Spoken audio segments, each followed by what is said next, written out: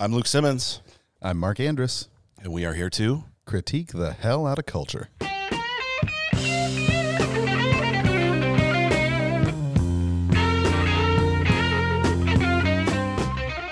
Well. Welcome back to the King and Culture podcast. As you have already noticed, we are not here today with Seth Trout. In his place is the one, the only Mark Andrus.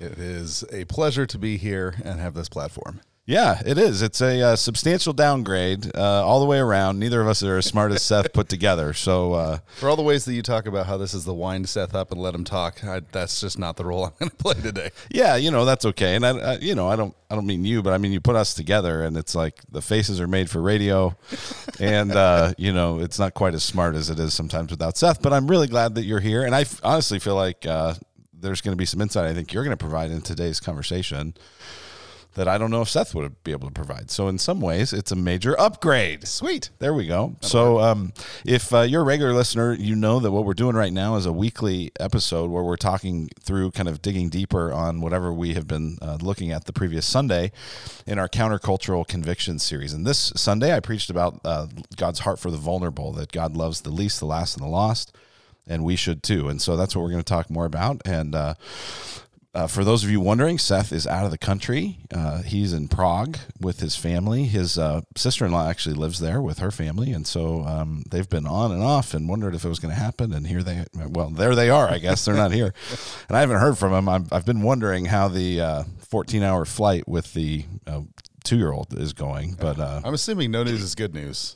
I guess so. Yeah, I suppose so. But either way, here we are, and Mark, why do you think I asked you to come be on this podcast?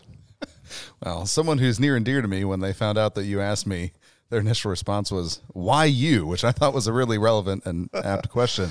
I think part of the reason why, at least I'm assuming you asked me, is just I have a lot that I do here at the church related to care ministry, managing and overseeing the benevolence fund, and a lot of my ministry is coming alongside people who are in significant seasons of need, people who would fall into that category of vulnerable. I also have a role to play in overseeing some of the stuff with foster care and adoption ministry.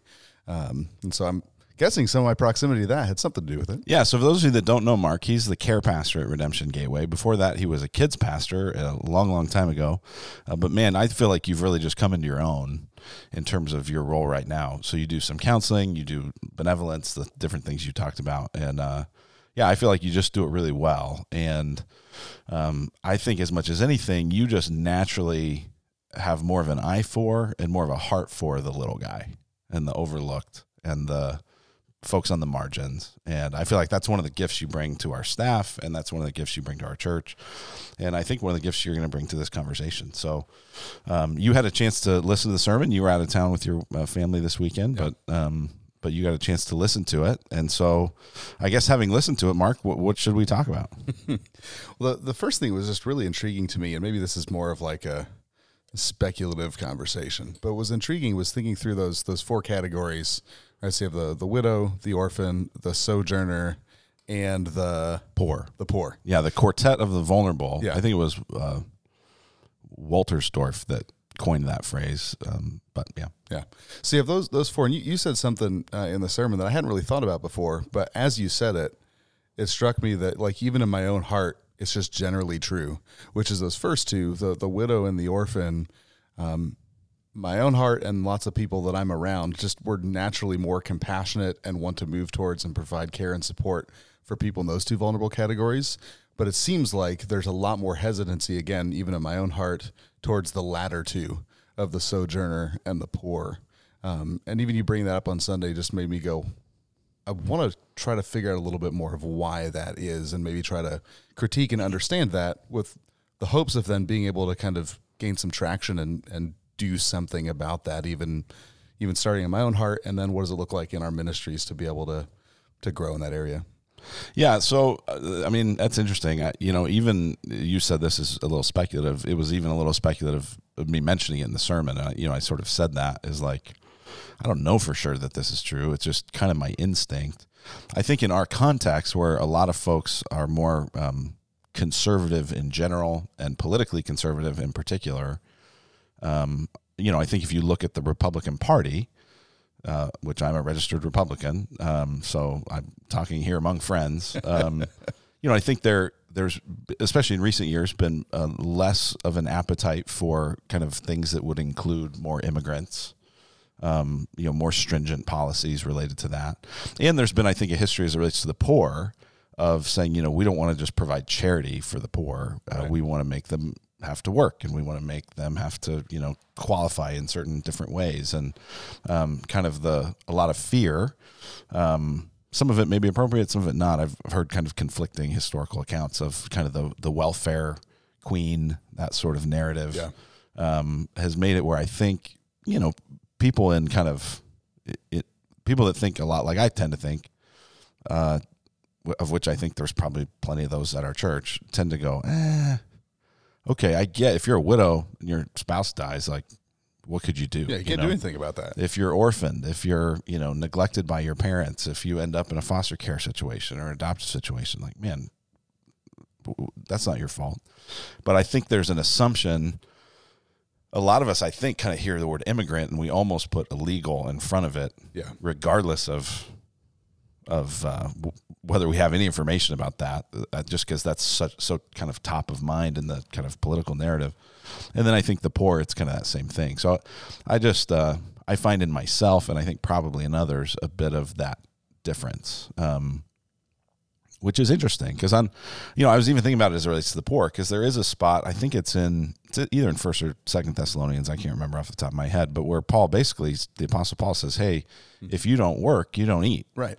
And you got to take care of yourself. Yeah. And, as you think about how to care for the widows that are just kind of being busybodies and going house to house and spreading dissension and problems, like, warn them. Like, that's it's not kind of this no expectations involved compassion. And so I think maybe that has, at least I think for me, that has made me kind of go, well, yeah, like, we need to really emphasize that part. And if people aren't pulling their own weight and pulling themselves up by their own bootstraps, then I don't know if they quite deserve my compassion.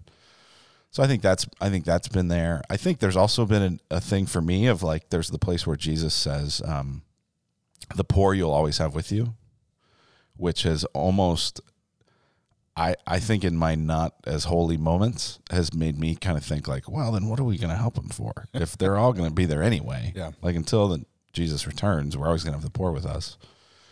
And as I've gone back and looked at that passage, I don't think that's Jesus' point. Jesus, in the context, it's this woman having an extreme act of generosity and worship toward Jesus. And a number of the disciples, including Judas, complaining, we could have used that money to help the poor. It makes you wonder if Judas would have really wanted to do that or not. But Jesus in that context says, hey, you're always going to have the poor, but you're not going to have me. And so this is an appropriate act of worship in this moment because I'm being, preparing to die. So I just think some of those biblical things, when they merge with some of our preconceived political ideology, we can end up kind of maybe having less compassion than the Lord has. Yeah. I think I would agree with that. I've seen the danger of painting with broad brushstrokes. You mentioned, hey, which is even to some degree what my analysis is doing, right? Yeah. I realize like it's broad, yes. Like it doesn't fit every person. And, yeah. But like when you said we hear the word immigrant, and whether or not somebody's saying it, like some of the questions, some of the processing is kind of already assuming or associating with illegal immigration. Yet within immigration, there's so many layers to that. There's refugees, there's requests for asylum, there is illegal immigration, there is drug running, there's all these different categories. But when we paint with really broad brushstroke, it actually makes it easier for us to kind of detach from the people involved. And so I appreciate, like you mentioned, we've partnered with programs like Immigrant Hope. I appreciate that there are relationships with programs like that we get to go, hey, we're not just throwing money at something. Mm-hmm. We're not just, we're not just dismissing a problem entirely or just, ignoring the categories, but we're going, hey, here's a program that is designed to come alongside people who are pursuing a path to legal citizenship.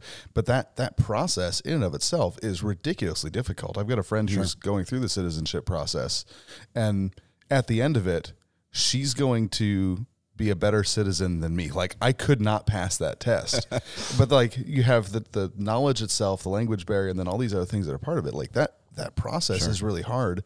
And when we just kind of do the brushstroke painting of, oh, it's illegal, it's you know, all this kind of stuff, then we really miss out on, if I'll use the word, the plight of the people who are trying to go through the process the right way. But even then, when we use the language of legal, you know, and trying to go through it the right way, which, yes, people ought to do, we then also dismiss the real experience and the pain and the suffering of what is it that people are trying to escape from that would lead them to do something that is dangerous. Yeah. And what does it look like for us to not dismiss them and say, well, too bad, functionally saying your pain, your suffering, your vulnerability doesn't matter because you're responding to it the wrong way. And functionally, we just we operate that way sometimes. And I'm glad that Jesus, you know, his posture towards us is not one of, I'm not going to help you until you're responding appropriately to the situation that you're in. Yeah, when it's a place where our Christianity has to come ahead of our politics. Mm-hmm. You know, I remember a few years ago, there was a lot of asylum. I think it was in kind of like the first half of the Trump administration. So it would have been 2017, 18. There were lots of opportunities for Christians to host asylum seekers and refugees who were showing up at the border, oftentimes with their kids, many times fleeing Guatemala and Honduras especially, and they needed a place to stay before they got sent, usually by Greyhound bus, right, to some family member in another part of the country, where then they would have to kind of go through whatever the process is for claiming asylum. And so some of our ministry partners and friends in the city said, hey, we're looking for people to host. We're looking for people to provide homes. And so we opened up our home. Other folks in our church did. I think at that point I made a little bit of a public, like, hey, if you'd like to be involved with this, you're welcome to do it. And some of the kind of pushback I got was related to the policy of whether we should be, as a nation, allowing these folks. And, well, how many of them are going to turn up at their court hearing? And how many of them really have a valid claim? And blah, blah, blah. And what I just would say to those folks at that time was like, I have no idea, and I'm not responsible for that. Right. That is not my, like, if I worked in the government, if I worked for the Homeland Security, or if I worked for immigration or ICE, like, that would matter more to me. I have opinions about it, but they're here. Yeah. And and nobody's asked you for your opinion from the federal government saying, Luke, speak into this. No, but the federal government was asking churches to help. Right. So it was one of those places, the government was saying, hey, Christians, will you please act Christian now and love these people that are here? And so at that point I'm going, well, yeah, like, sure, I'll respond to that. And so I do think sometimes, you know, because the new religion everywhere is politics and partisanship, inevitably when you get into these situations and into these issues, it you know, because a lot of partisan issues do relate to what is the government's role in helping the poor and helping the vulnerable and helping the overlooked. And so you can't get away from it entirely. And yet I do want to make sure we have our priorities straight. Yeah. Yeah. Just one thing I want to touch on with that is, you mentioned people that would give you some pushback, and, I know a handful of people that would kind of be in that category, in that camp. And like, none of those people are hateful people. Sure. None of those people are selfish, greedy, they're coming for our jobs, that kind of thing. Like, they're real Christians that genuinely love people. And yet there's also a real concern. So I want to just kind of acknowledge, like, they're not bad Christians. They're not bad people. There's just there's a heightened concern on a particular issue that other people don't have. What does it look like, though, to shepherd those kinds of conversations in a way that isn't condescending, in a way that isn't just saying, hey, you got your priorities wrong? Like, what does it look like to kind of wisely and winsomely come alongside those people and encourage them to, the words they use, have kind of put Christianity above the political affiliation? Yeah, well, it's interesting because what I try to do in that instance, and what I think I would generally try to do, is say, hey, why don't you get more proximity to this issue, get involved with it, and let's talk about how that affects your. And so there were actually a few people who initially were resistant who ended up hosting people in their home and realizing, oh, wow, like when I'm actually with these people who have walked hundreds of miles, hundreds of miles with little babies, and I hear oftentimes through Google Translate some version of what their story is, and I start to go, oh, wow, I had no idea. Or, it's just, you always see things really clearly from a distance.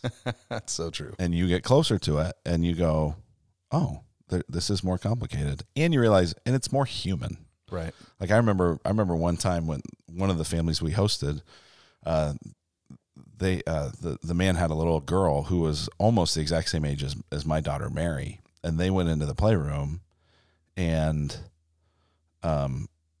they started playing with these toys, and they couldn't talk to each other. They couldn't communicate with words. But I walked in probably 10 minutes later, and I just sort of stood there at the edge of the room where they didn't know I was watching. And it was like, it looked no different than Mary with any of her other friends. Yeah. And you start to go like, oh, wow. And I remember at one point, like walking by the guest room and seeing this man like at his bedside praying. Oh, wow. And going like, oh, like, this guy's maybe a believer. I can't talk to him enough to actually know, nor am I going to try to like, yeah, if you died today, like I don't know how to say that in Spanish. So, but you just start getting closer to it and you realize like, oh man, this is not so simple and so simplistic. And it doesn't mean we don't have principles. And it doesn't mean, again, if we were in positions of power and authority and responsibility that we might not handle stuff differently. Yeah. But I think when you get closer to it, you start to go, oh, this is different than I thought. Yeah. It's funny you said that, from a distance, everything is clear. There's a safety in that distance. Because I know what to do. I know what not to do. Like the black and white, the lines are very clearly drawn. And there's just a ton of discomfort and uncertainty, which nobody likes to be in a position of uncertainty. Nobody wants to feel like, I don't know what to do. Right. That when you move into proximity, like all those lines, like you said, like get blurred, and it's just, I don't want to feel unsafe, and then like I don't want to feel ill-equipped and like I don't know what to do. So it makes sense that we would kind of, our hearts would lean in some of those moments towards the safety and the certainty of that distance. Yeah. You kind of gave that exhortation at the end of the sermon of, perhaps God is calling us to move into proximity. The image that there were two things about Jesus that came to mind when I was listening to that. The first is when it was a story of Jesus healing the lepers, and all sorts of biblical history stuff. But here's this group of lepers that, because of the contagiousness of their disease, have to be kind of outcasts of the city. They're not allowed to interact with anyone. They're kind of allowed on their own. And however long that they've been out there, how long has it been since they've had any kind of actual physical touch with someone? Sure. And what Jesus, with a word, as he had with so many other people, hey, your daughter is healed, your faith has made you well. Like the woman touched the hem of his garment, but there's no other physical, like just a word.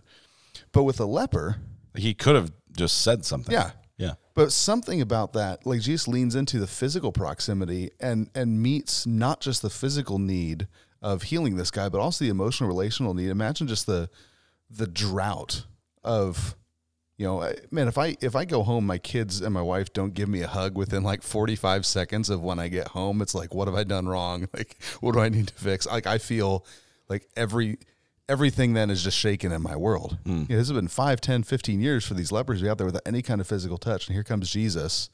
And instead of just giving word, he puts his hand out and he touches the guy and addresses like, I'm moving into your disease. I'm moving into the messiness.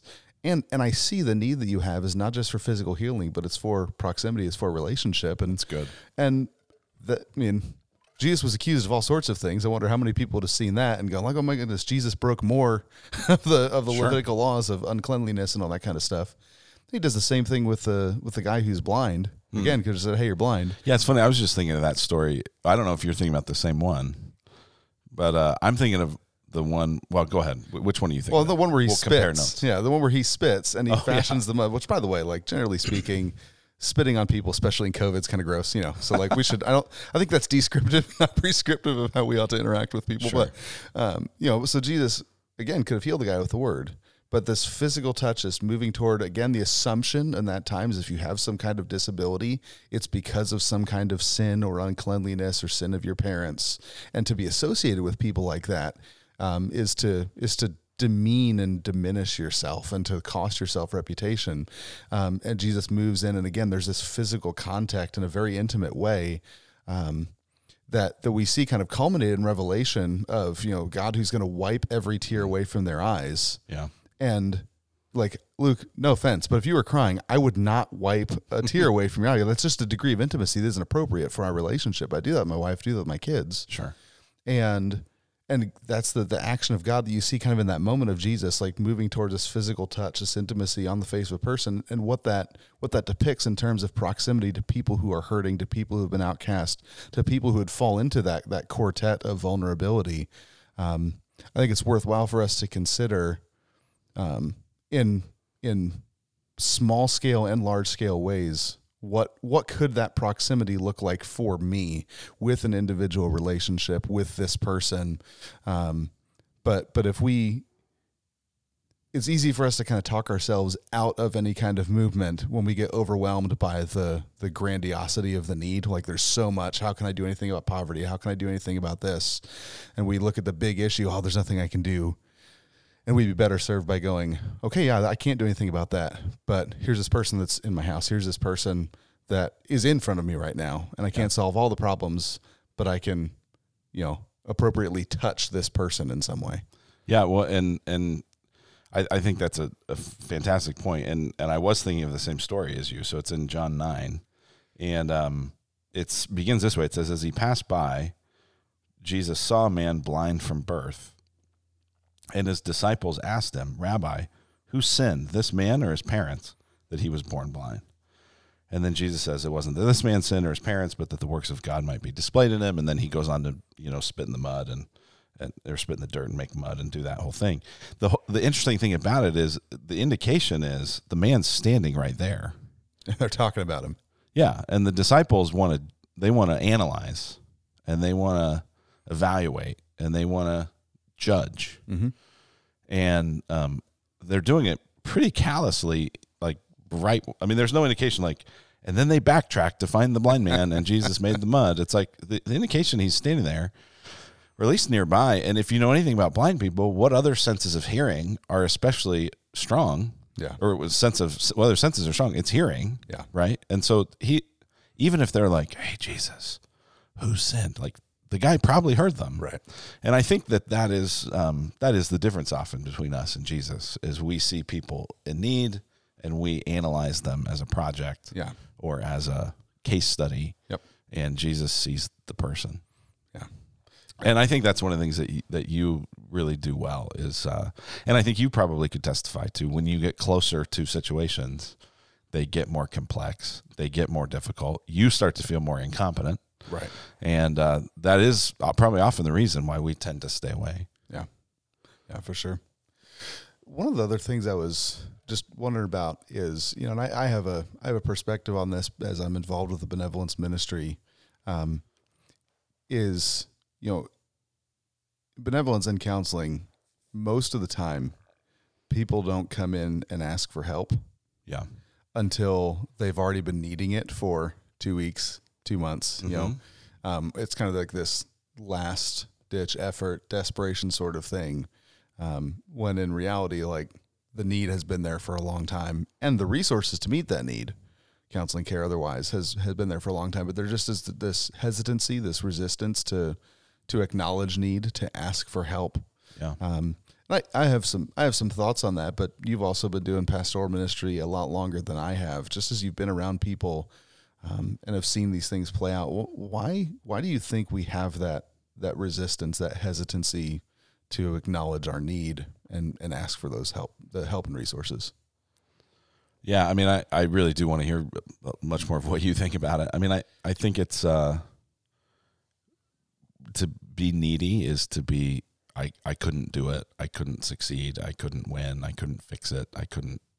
And so it is a place of vulnerability, and people generally, unless they're massively unhealthy, don't love to flaunt their vulnerability all over the place.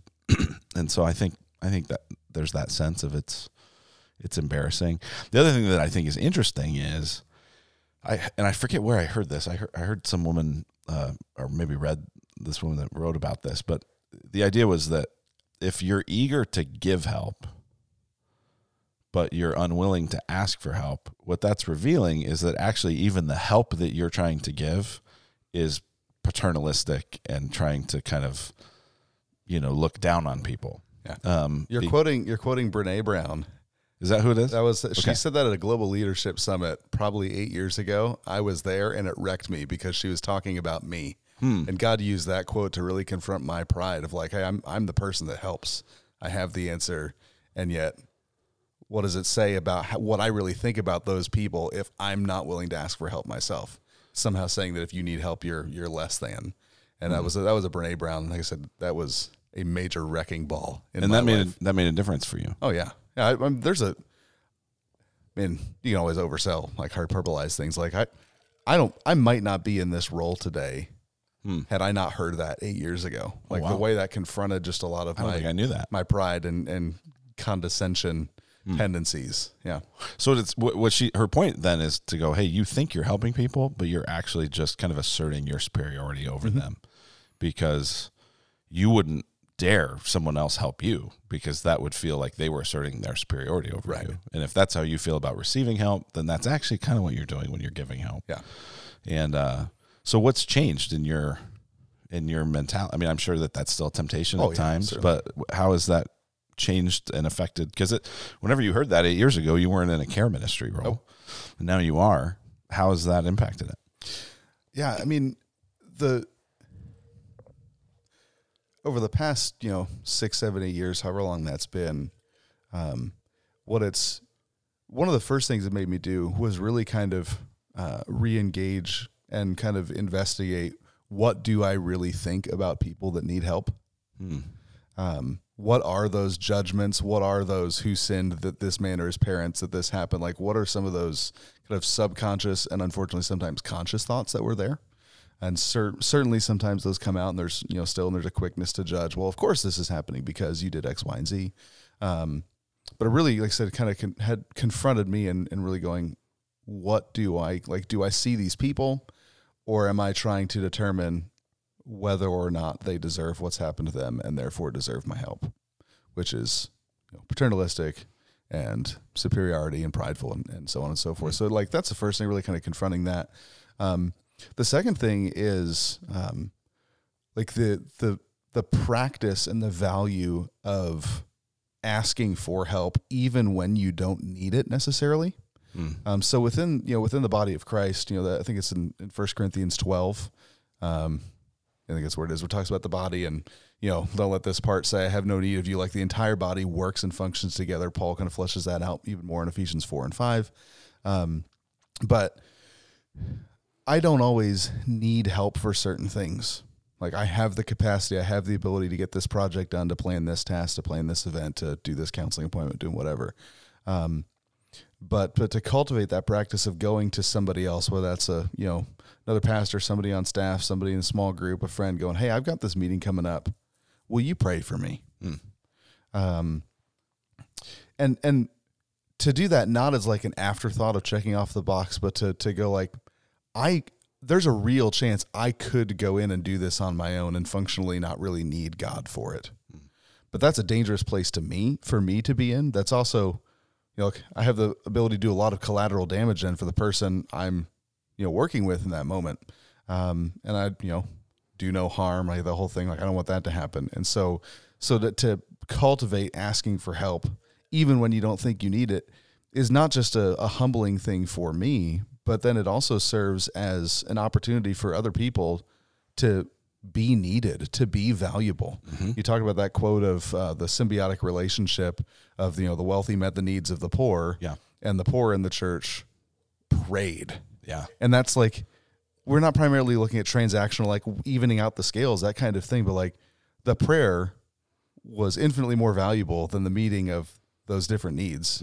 And so that's how, like, that's some of the ways that's impacted me, and then even seeing like just the value in plurality in different settings, just going like, I don't want to make decisions alone. I want to get my wife's input on stuff. There are times where I go like, hey kids, what do you think about this? Sure. And again, just to kind of remove myself from the position where I'm kind of on a pedestal as I'm the helper, everybody else needs me. Yeah. Yeah. Well, there is a kind of bonding that happens when someone cares for you. Yeah. You know, and when you care for someone else, when you let someone else do that, it really is a gift that you're giving them. So you mentioned earlier that you kind of oversee our benevolence process, and that's something probably a bunch of people don't know about. And so I was once told, I remember an elder at a church where I was previously said that that's the worst job in the church is to be in charge of the benevolence process. So I don't know if you would say amen to that or go, well, no, it's not quite that bad.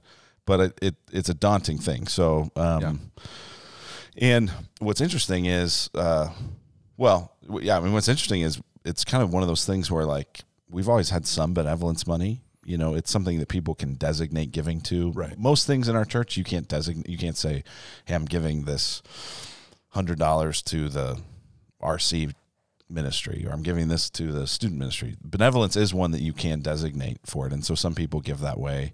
And a lot of people gave that way over the pandemic. Yeah, it's been and so we've got generous. way more money in benevolence than we've ever had, and it's kind of creating some different challenges and blessings with that as well. But talk maybe just about what is the benevolence process? How does it work? Yeah.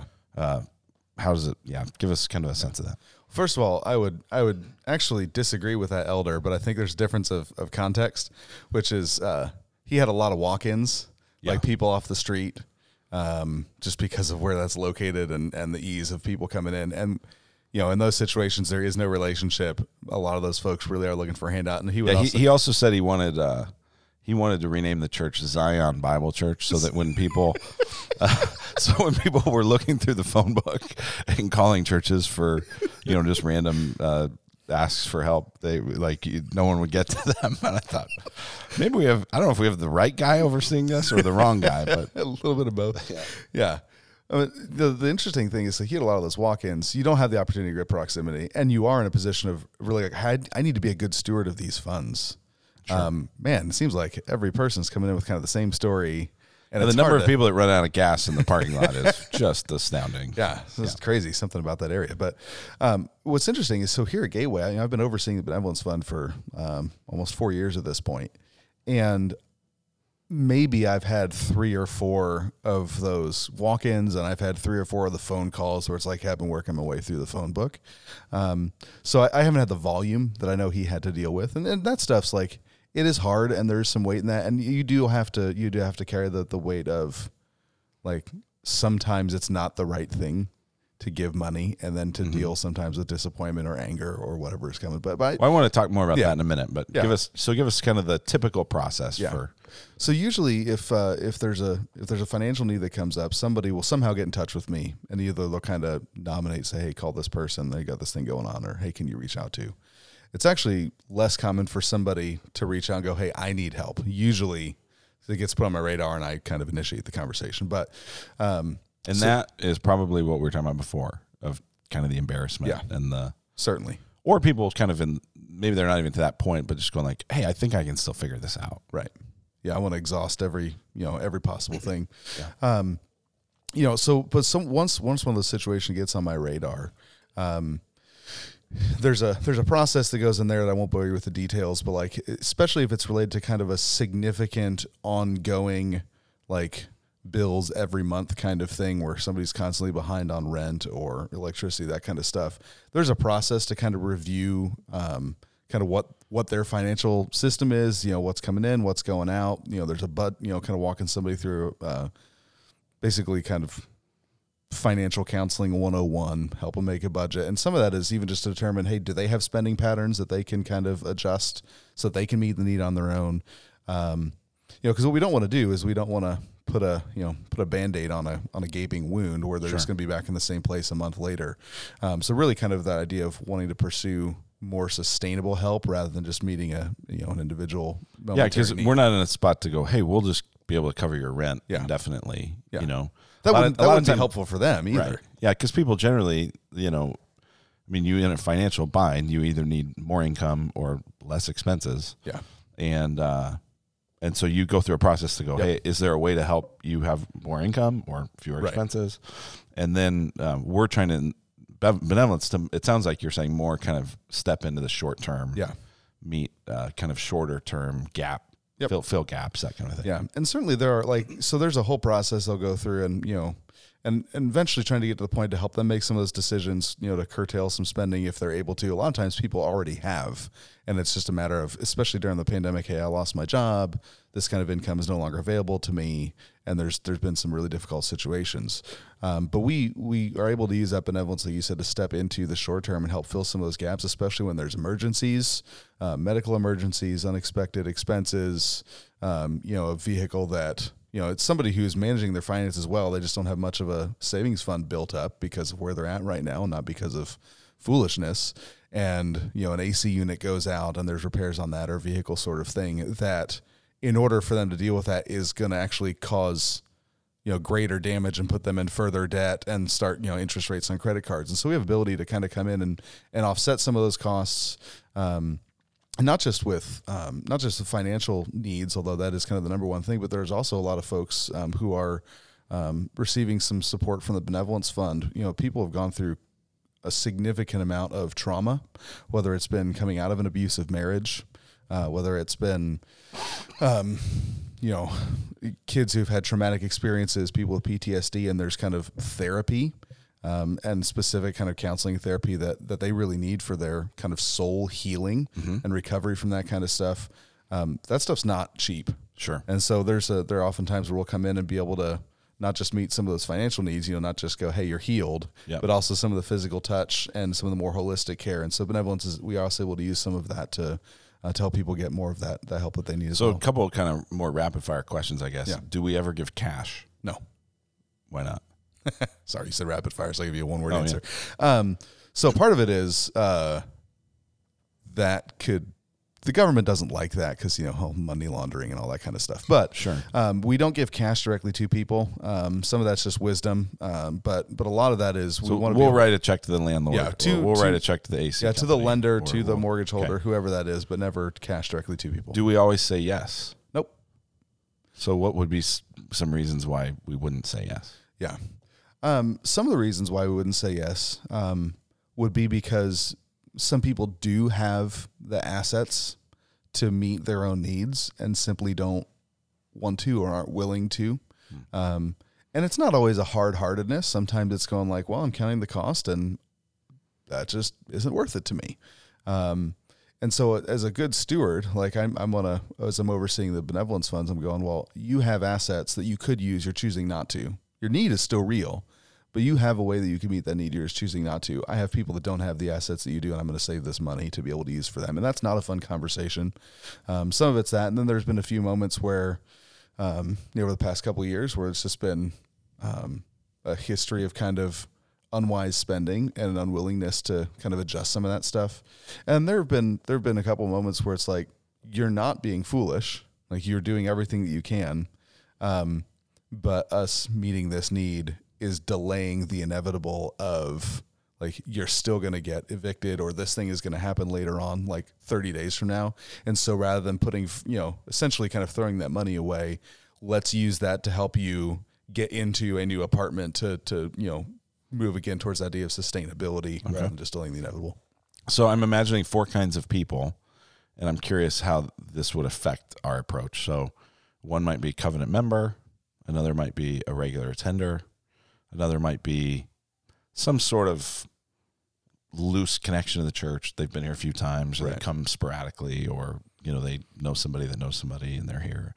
Or the 4th category would be like the drop-in, random kind of thing. Would we approach those differently?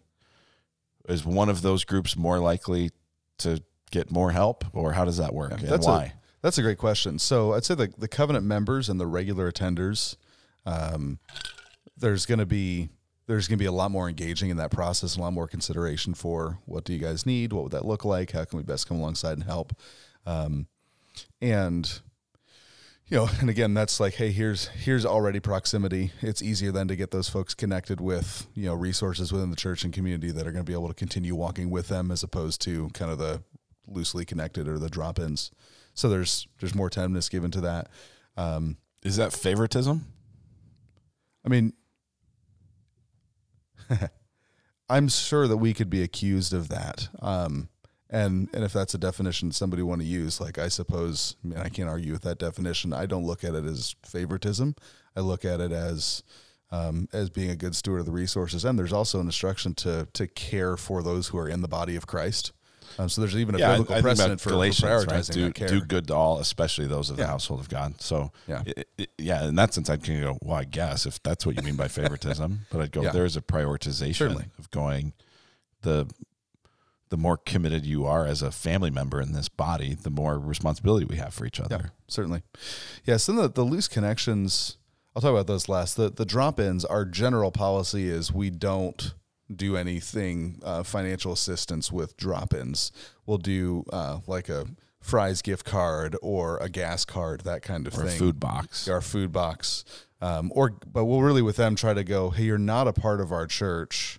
And a lot of times, like, I'll get calls from, West Mesa, like Dobson and Broadway, or like where you go, obviously they're kind of looking for their phone book, or they have a friend that goes to somewhere and they just happen to call Gateway first. And so what I'll do in those situations is I will really kind of go, hey, what are the resources close by where you live, where there is a greater possibility for that proximity to happen with people that can walk with you. We have our community partners with Hope Women's Center, Compassion Connect, and so connecting those people with some of those resources nearby. So I'll try to do some of that. But with a loosely connected, there's a little bit of ambiguity in there where, in those situations, I'm really thinking about, is this an opportunity to bless someone kind of extravagantly, and really show them the unconditional love of Christ? And so there have been different connections we've made with women who are not a part of our church, who are coming out of extremely abusive, violent marriages, whose husbands have done some pretty awful things and are not paying money, that kind of stuff, quitting jobs so they don't have to pay child support, and they're not a part of the body, but the need is so great that they're not able to get that met through different kinds of resources. And so the church isn't a unique situation that to kind of, that be the best friend our community has to love extravagantly. And so there are some of those situations where we'll treat somebody as if they are a part of the body of Christ, simply because the situation's that dire and we want to love them. Yeah. And so like there's a little bit of just autonomy that I have in some of those situations to go, hey, this feels like something where we're going to escalate this to a level of, member care. I would call it discretion more than autonomy. Yeah. That was the word I meant to say, and I couldn't think you're of under it. Oversight, but the oversight has kind of said, hey, in these situations, you should use discretion. Yeah. I mentioned earlier that we have more in the benevolence fund than we've ever had. And so one of the things that the elders have asked you to do is say, hey, would you actually be even more proactive than normal? Of people in different needs, they haven't asked for it. They haven't, gone through whatever process, but would you kind of more proactively say, hey, could we help here? Yeah. Not just because we're like, hey man, how do we get rid of this money? But more like going, hey, this money was given for this purpose. Yeah. It wasn't given to just sit in some bank account earning no interest.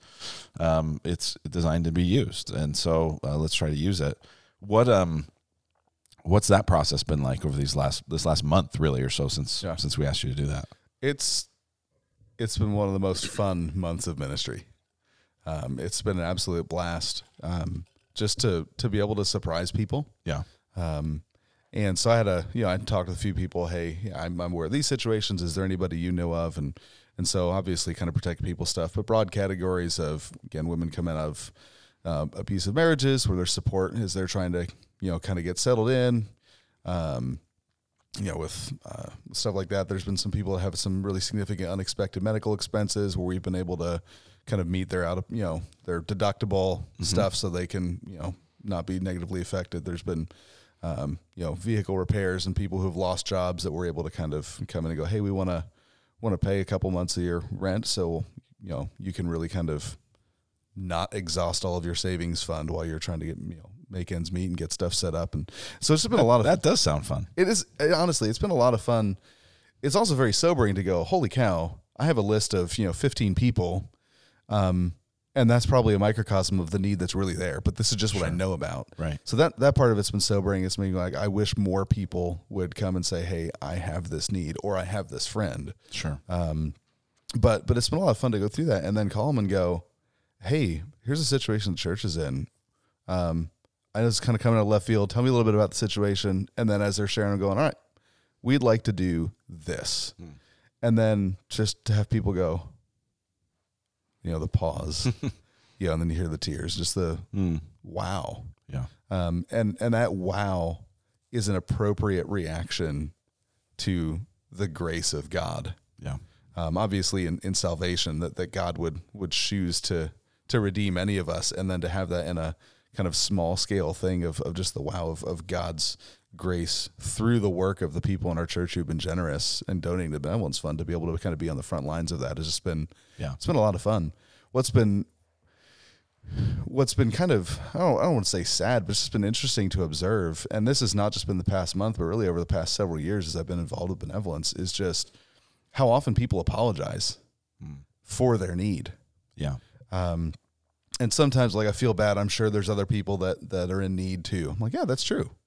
But I know about you, and sure. Just because there's other people in need doesn't minimize your own need. Sure. But there's been a lot of kind of apologizing and, like, I want to say no, but and I look at that and just go, it's just that I don't know if it's shame or if it's guilt or something. Is just to go, like, if I'm needy, if I'm a recipient of somebody else's generosity, somehow I feel bad about that.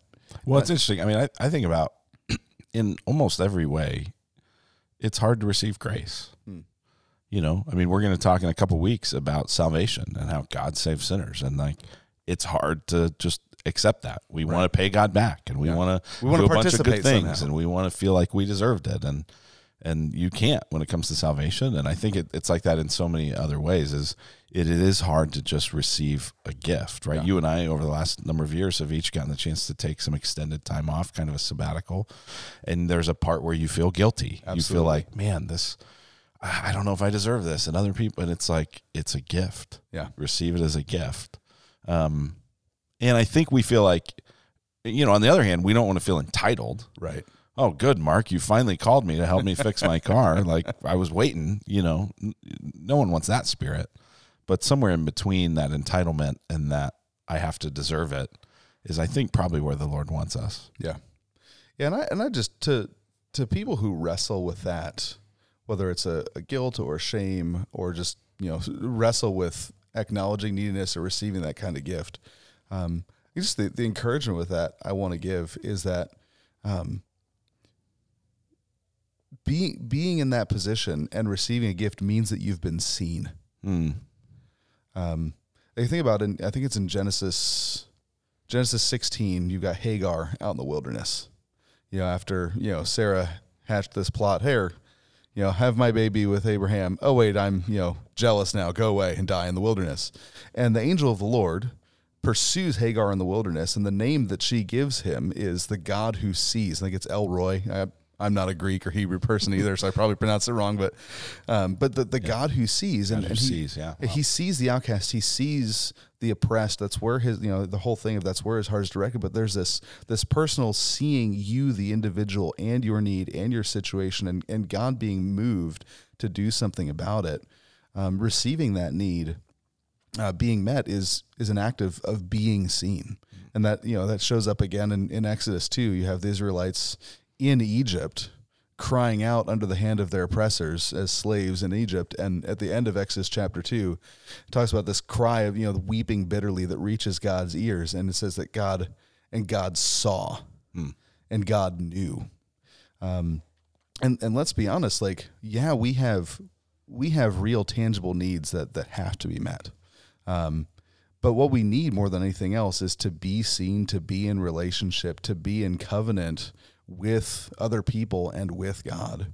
And so that, again, that encouragement I give is like, be okay being seen. Like that's a prerequisite to really experiencing love and grace and the relationship with God and the people he's put around you. Well, that's a great word. And I think that is kind of what we're trying to say is that we know God sees us. Yeah. And as God's representatives, as his people, we want to try to see each other and see the people that God sees. I mean, this is a lot of the way that God sees people is through other people. Yeah.